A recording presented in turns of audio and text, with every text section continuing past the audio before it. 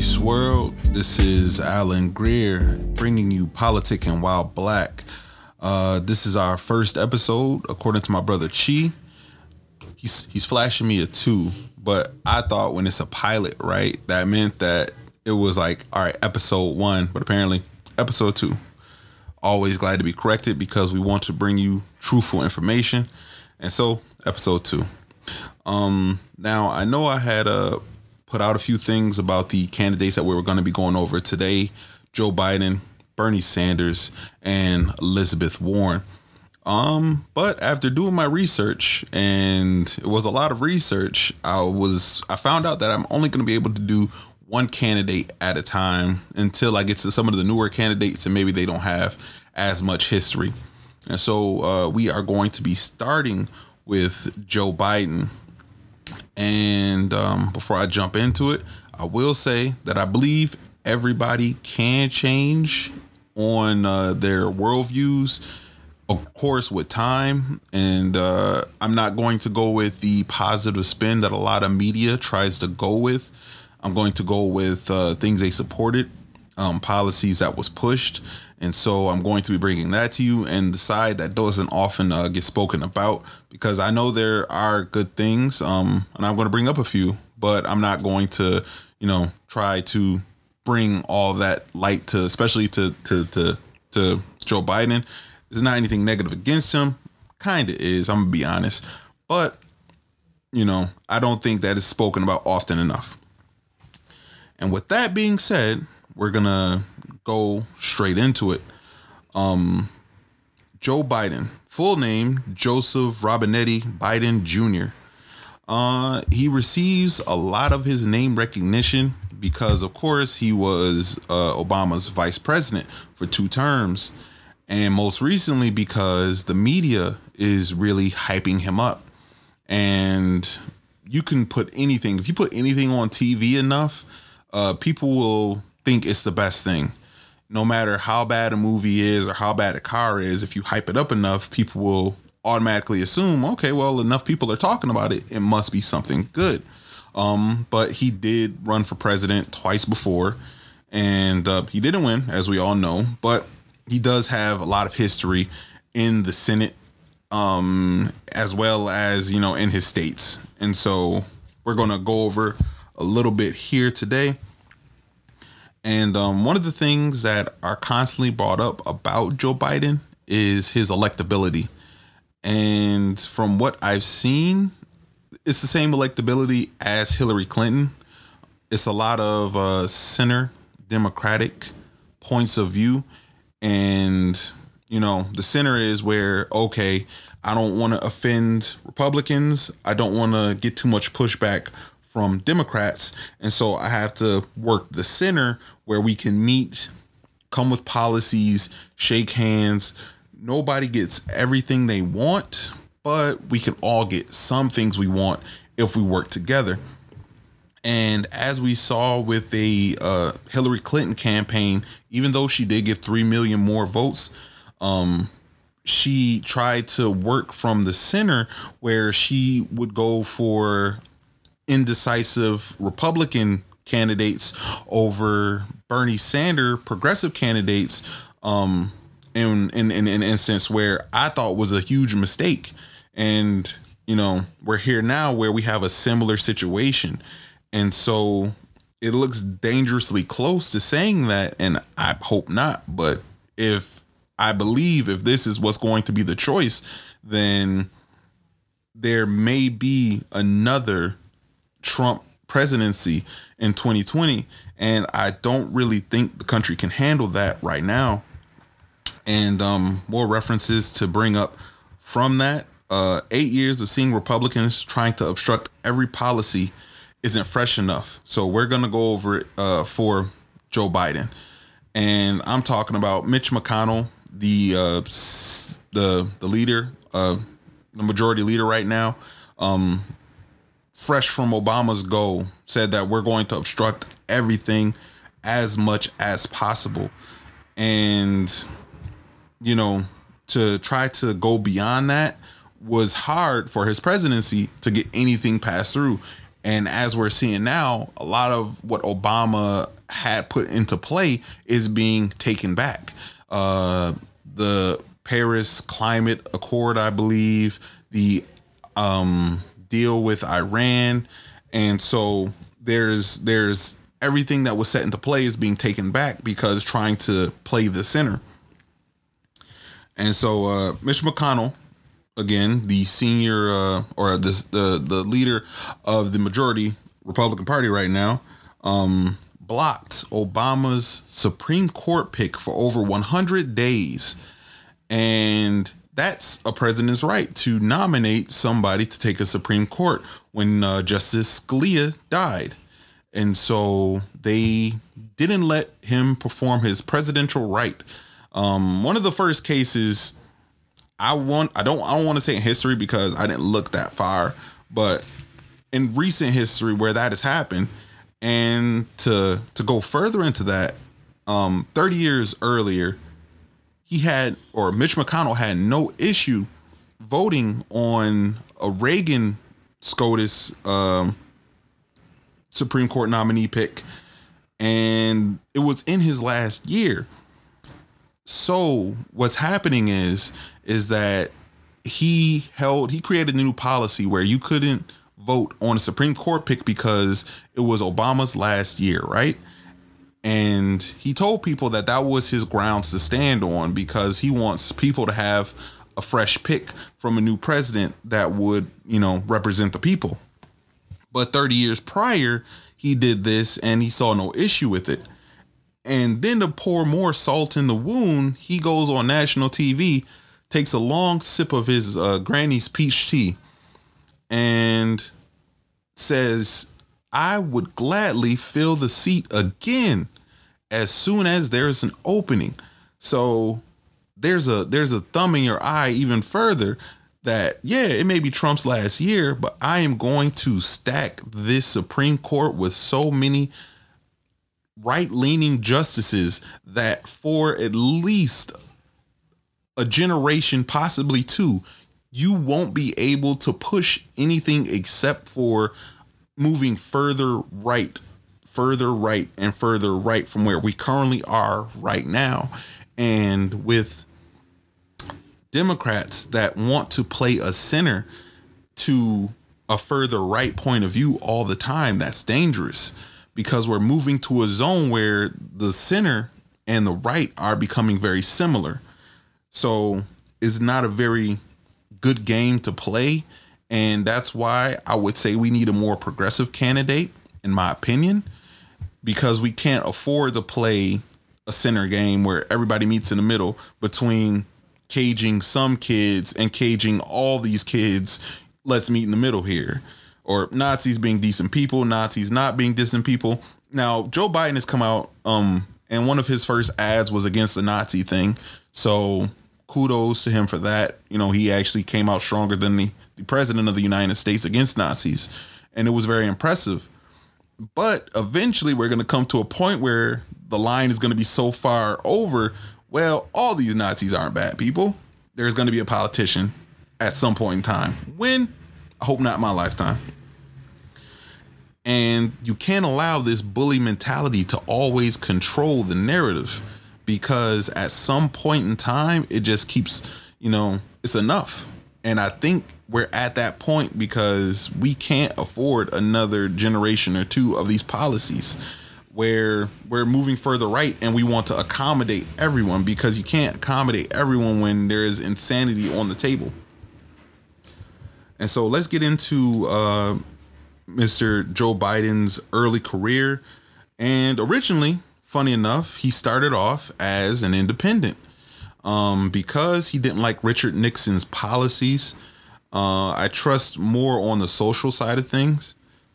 But they did try to have him on the Republican ticket because, as he admits himself, he's like, he can work both sides of the aisle from where he is. And so they wanted him on the Republican side, but he did register as an independent before becoming part of the Democratic Party. He did work with liberal liberal Republicans in early stages in his career and often sees the middle ground approach. And about 30 or 40 years ago, this would have been decent to do. But now where I believe it's called, or what they're calling it now is they're calling carbon emissions freedom fuel. And so we have a party that's denying science. And I know some people will be like, oh, global warming isn't real. Now, when a whole ice shelf breaks off in the Arctic, there's some danger going on. We have to be aware. And 30 or 40 years ago, we maybe could have worked something out. But if scientists tell you that in 12 years, there's going to be a fire that engulfs your house, and 90% of them say it, I don't want you to be the one that's like, science isn't real, because there's a looming danger that we have to be aware of with middle ground politics. And one of the bigger things on my plate was against desegregation busing. And that's where these kids from poor and inner communities, usually black, were driven into rich and suburban areas to get a better education. And he was against that because his constituents were against it. But even at a point representing your constituents to such a level, again, people change. It's possible if you admit you're wrong. But to me, that sticks out like a sore thumb, especially in a party that relies on people of color to come out and vote. And based off of the last presidency in 2016, or presidential election, where over half the population didn't come out and vote for anybody. So we have to get them motivated to come out. And I don't know if an actual apology for that would come, but we need something to motivate people. And I'm going to call it the apartheid of America during that time, where, you know, the separate but equal was going on, and they separated a whole group of people, but separate desegregation busing was a very giant thing. And so another issue that keeps getting brought up every time he does a interview or a rally is Anita Hill. And I'll start off with, he did call and apologize to Anita Hill. Granted, he did it at a time around the time of him going to run for presidency. So I doubt the sincerity, to me, in the level of, if you're going to be sorry for something, you're going to be sorry closer to when it happened, or at least try to say something before then, not when you're trying to run for an office. And for those of you that are unfamiliar, Anita Hill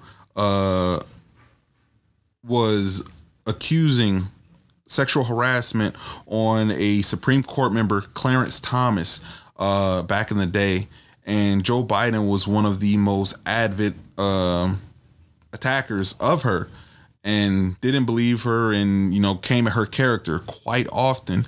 And so now we are at a stage in our society of Me Too, and women's rights, and abortion in certain states being illegal. And there's all these things where it doesn't look good in history to say that I not only didn't believe a woman who had evidence, but also I pretty much was on the side of the man who, Clarence Thomas, who said he didn't do it. And that brings us to something that happened with the most recent Supreme Court pick, Brett Kavanaugh. Brett Kavanaugh, and he was accused of raping a woman, and there was evidence, and of course he still got his Supreme Court seat because they pushed it through, and nobody denied him the right to pick. But there were all these signs leading up to Brett Kavanaugh. And this is why history is important, because it sets a precedent that this is acceptable. And we keep moving further and further to this right where Brett Kavanaugh is now a Supreme Court justice and he's going to set the law for the land. And we have Roe versus Wade being endangered because of all of these far right Supreme Court justices that could very well say that, you know, my daughter doesn't have the right to choose what she wants with her body. And I didn't sign up to fight for a country like that. And so we have to be aware of who we're voting for, the past they have, and the things that they supported, because even though they may not support it now, it helped build the current present we're in. Lastly on that is Jill Biden, Joe Biden's wife, saying to the victim, Anita Hill, it's time to move on. And so he apologized. It's time to move on and get it done. But when you do something wrong to somebody, you don't get to decide when that time is done. You can apologize. That doesn't mean they have to accept it. And if it's not really sincere, then there's still something to go over again. That's just my opinion, though. Now he supported the Trans-Pacific Partnership. And what that is where 12 nations came together to increase trade to lower tariffs on one another. And the issue with that came about is that many feared it would make even more jobs in the U.S. go overseas where labor is cheaper. And we kind of have that happening anyway, especially with the new tax cuts that says, you make more if you ship your jobs overseas. One of the biggest situations that happened to, or at least that was in the news, with Carrier Car Company and them shipping jobs over to Mexico. They said they weren't going to do it, and all these jobs were saved, thousands of jobs. And really, it turned out being 300 jobs that were already saved. But they did a news press conference so the president can have some type of face and say to his supporters, hey, look what I'm doing for you. And that blew up in their face. And so now many of them are complaining because, he came to their town and he was saying that you were going to save our jobs. You were going to save my house. You were going to help us out. But in reality, he was a snake oil salesman and the deal was already done. There was no negotiations, really. It was just a big public thing. And so Carrier left. But that was a fear that there would be other companies leaving because if my product can be made cheaper and then I could bring it back and then I could sell it for more over here, like what Apple does all the time, then that's a profit. It's not illegal. I'm just following the guidelines, which is totally fine. But it's not totally fine because then the American workers are left holding the bag. We're the ones that are drained. Our economy is sucked. And these rich families are the ones that get the biggest tax cuts because they are considered job creators. But they don't pay living wages, so it's slave labor. Even here in the States, of where you could work full time at $7.25 a minimum wage, and 40 hours. Where you're getting 40 hours from at one job, I don't know. Many people work two jobs and they don't provide good healthcare benefits, vacation packages, or maternity leave, or paternity leave for that matter. But you can't pay for rent right now in I think it's a two-room apartment. And so there's a lot going on that we have to pay attention to with that. But that was a Trans-Pacific Partnership. And one of the big things, at least from my generation of millennials, and coming at him again, he said he doesn't really feel sorry for millennials. And I take that personally because a lot of politicians did vote for the war in Iraq. But to say that you don't feel sorry for a generation that is the most educated by far to date, and we go to school, which we were told to do, for hundreds of thousands of dollars, and then we can't get a job making over $40,000. It seems like a false promise. So I'm not gonna hold the voted for the Iraq war because again, a lot of politicians did it. It was, I want to say emotionally motivated because we were told that this country did it, And so we have to go and, sacrifice. And a lot of people who are my age signed up for it because we believe that that was our civic duty. And now we know that it was a lie, but the war is still raging on and there's no end in sight. As a matter of fact, now we want to go to war with Iran and with Pompeo and John Bolton in President Trump's cabinet. I wouldn't be surprised if it winds up happening before he's out of office, or hopefully he doesn't get reelected, because then I can almost call it. But this endless cycle of war where old men are sending young people to go and die for an idea of freedom, but really it's aggressive wars that we're not being attacked. We nobody's attacked us, so we're just advancing this. We got to defend our freedom over in Iraq and over in Iran. How did our freedom get all the way over there? We don't know, but we have to go defend it. And so I would hope that in this new situation where Iran is coming around the corner, or Venezuela, or anywhere else where they want to put boots on the ground, he is firmly against it and against any war. The Patriot Act, he was for it. And what that basically did was gave the government a legal way to spy on the citizens they believed to harbor terrorist connections. That was the excuse they used to go into your phone, your computer, and things like that.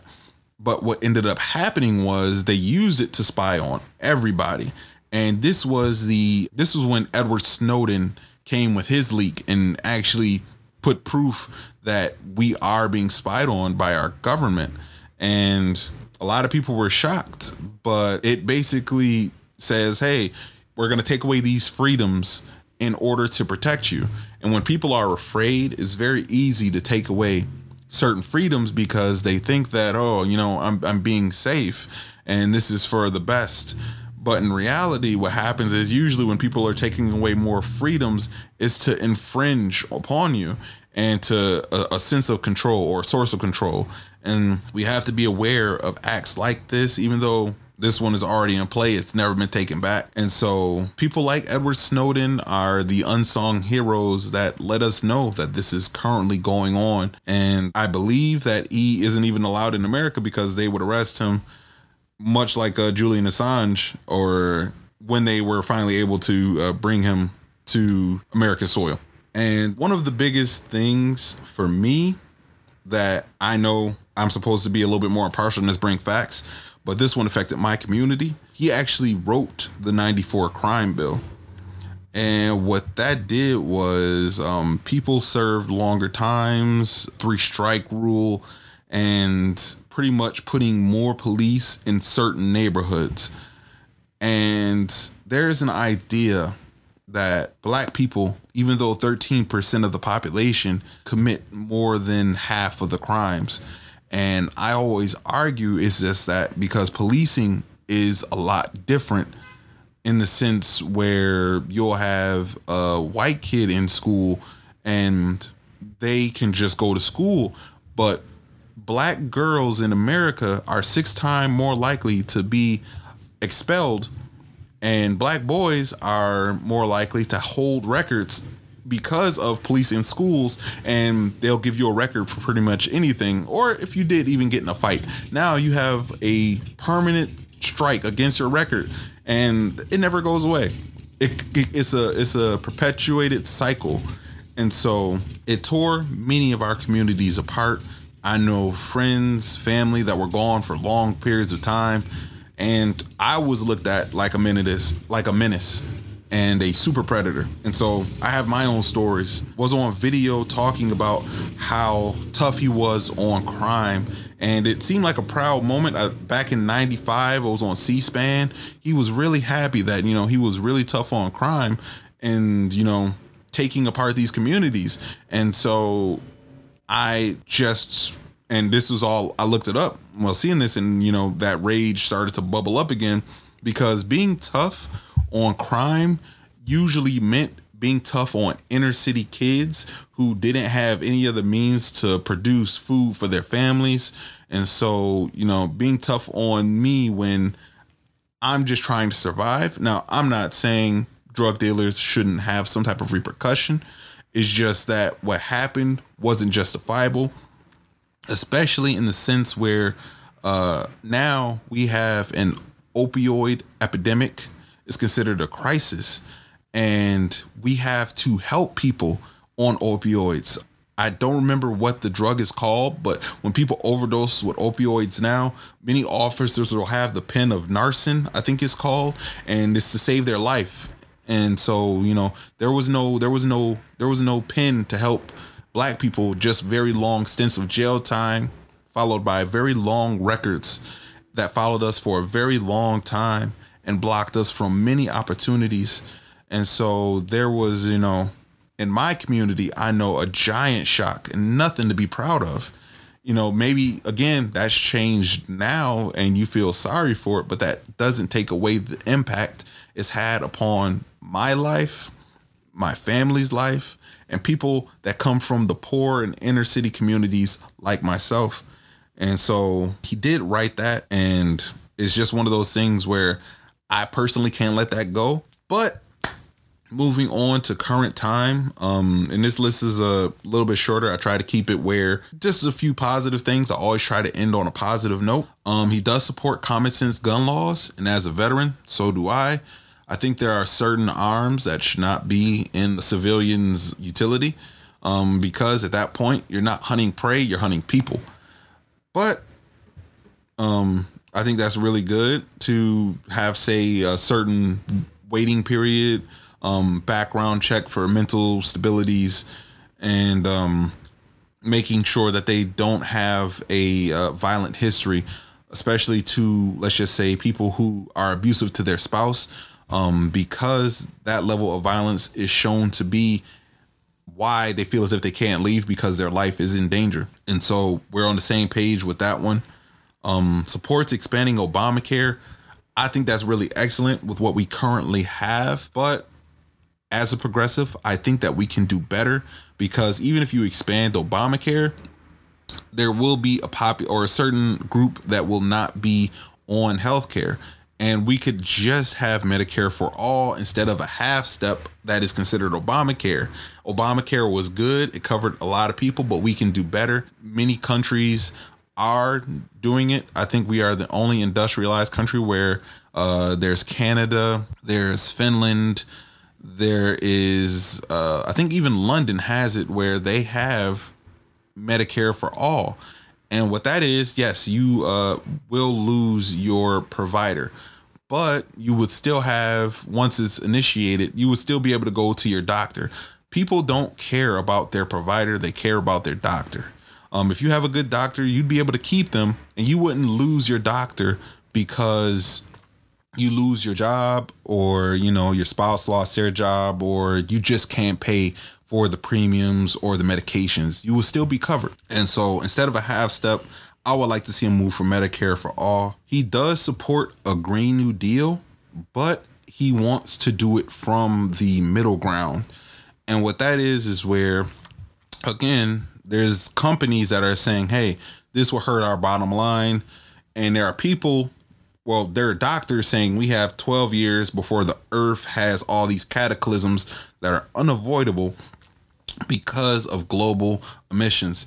And so what he wants to do is meet in the middle. But in this situation where our children are going to have to live in the world that we've created that are so hostile, where there are going to be environmental refugees eventually. And if you think it's bad now, if you don't like refugees now or asylum seekers, once a whole area of, let's just say an island becomes flooded, and those people have to move somewhere, there are going to have to be a lot more accommodations made at that point. So on this topic, there is no middle ground to go.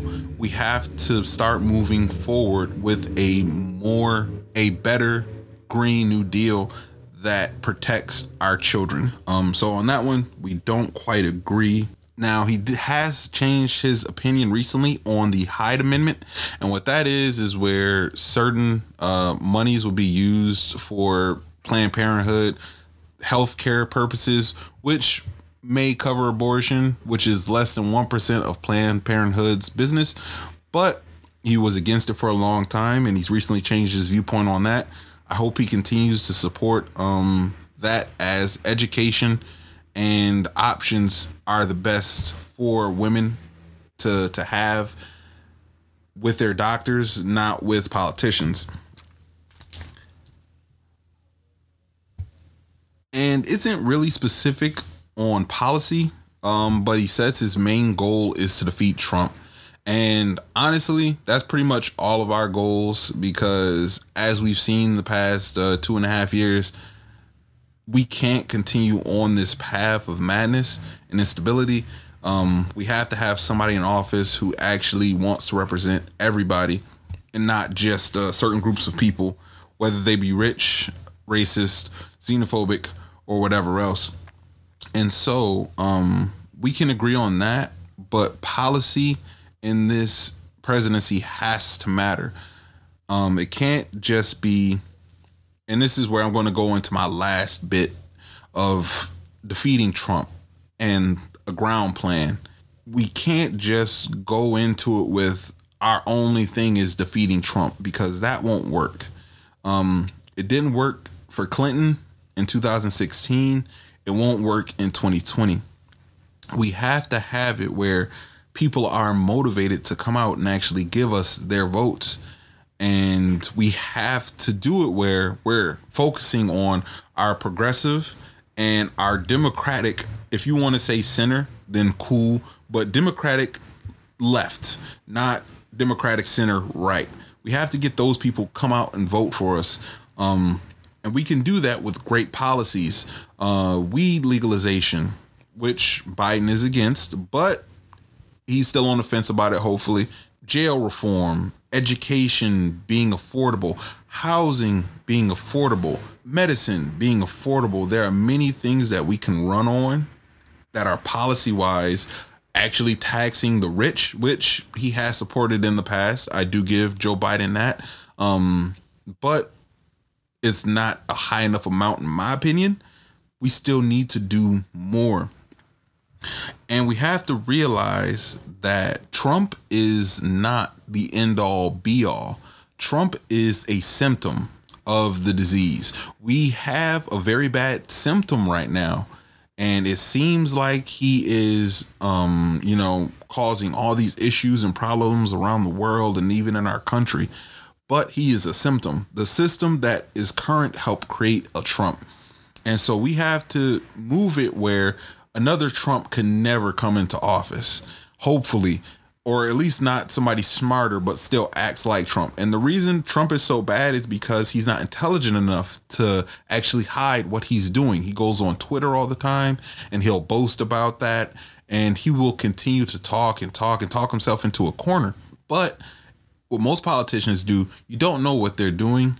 They don't go on Twitter and then, they pass policy after policy. And because people usually don't care about politics, or at least speaking them to other people, it just keeps moving down the line. And so we can't afford another symptom to come up. We have to stop it. So we have to move from the middle ground and actually start moving further to where we were representing the people, what they want, and policies that will benefit them the most. Truly and for surely, I think that is the best way forward. And Joe Biden, I will say, is charismatic at times, but troublesome at times also. I will look forward to him speaking more on policy in the future. I may do another podcast on it. But until then, family, friends, peace, love, and understanding to you all. I appreciate you being here with me. And for all the people that came back, thank you so much. And for the people who are new here, we appreciate you too. Go back and listen to the other one. I'm going to do many more of these on the politicians, policies, and things that have affected my community, poor communities, and people like me. Have a great day. Love you. Peace.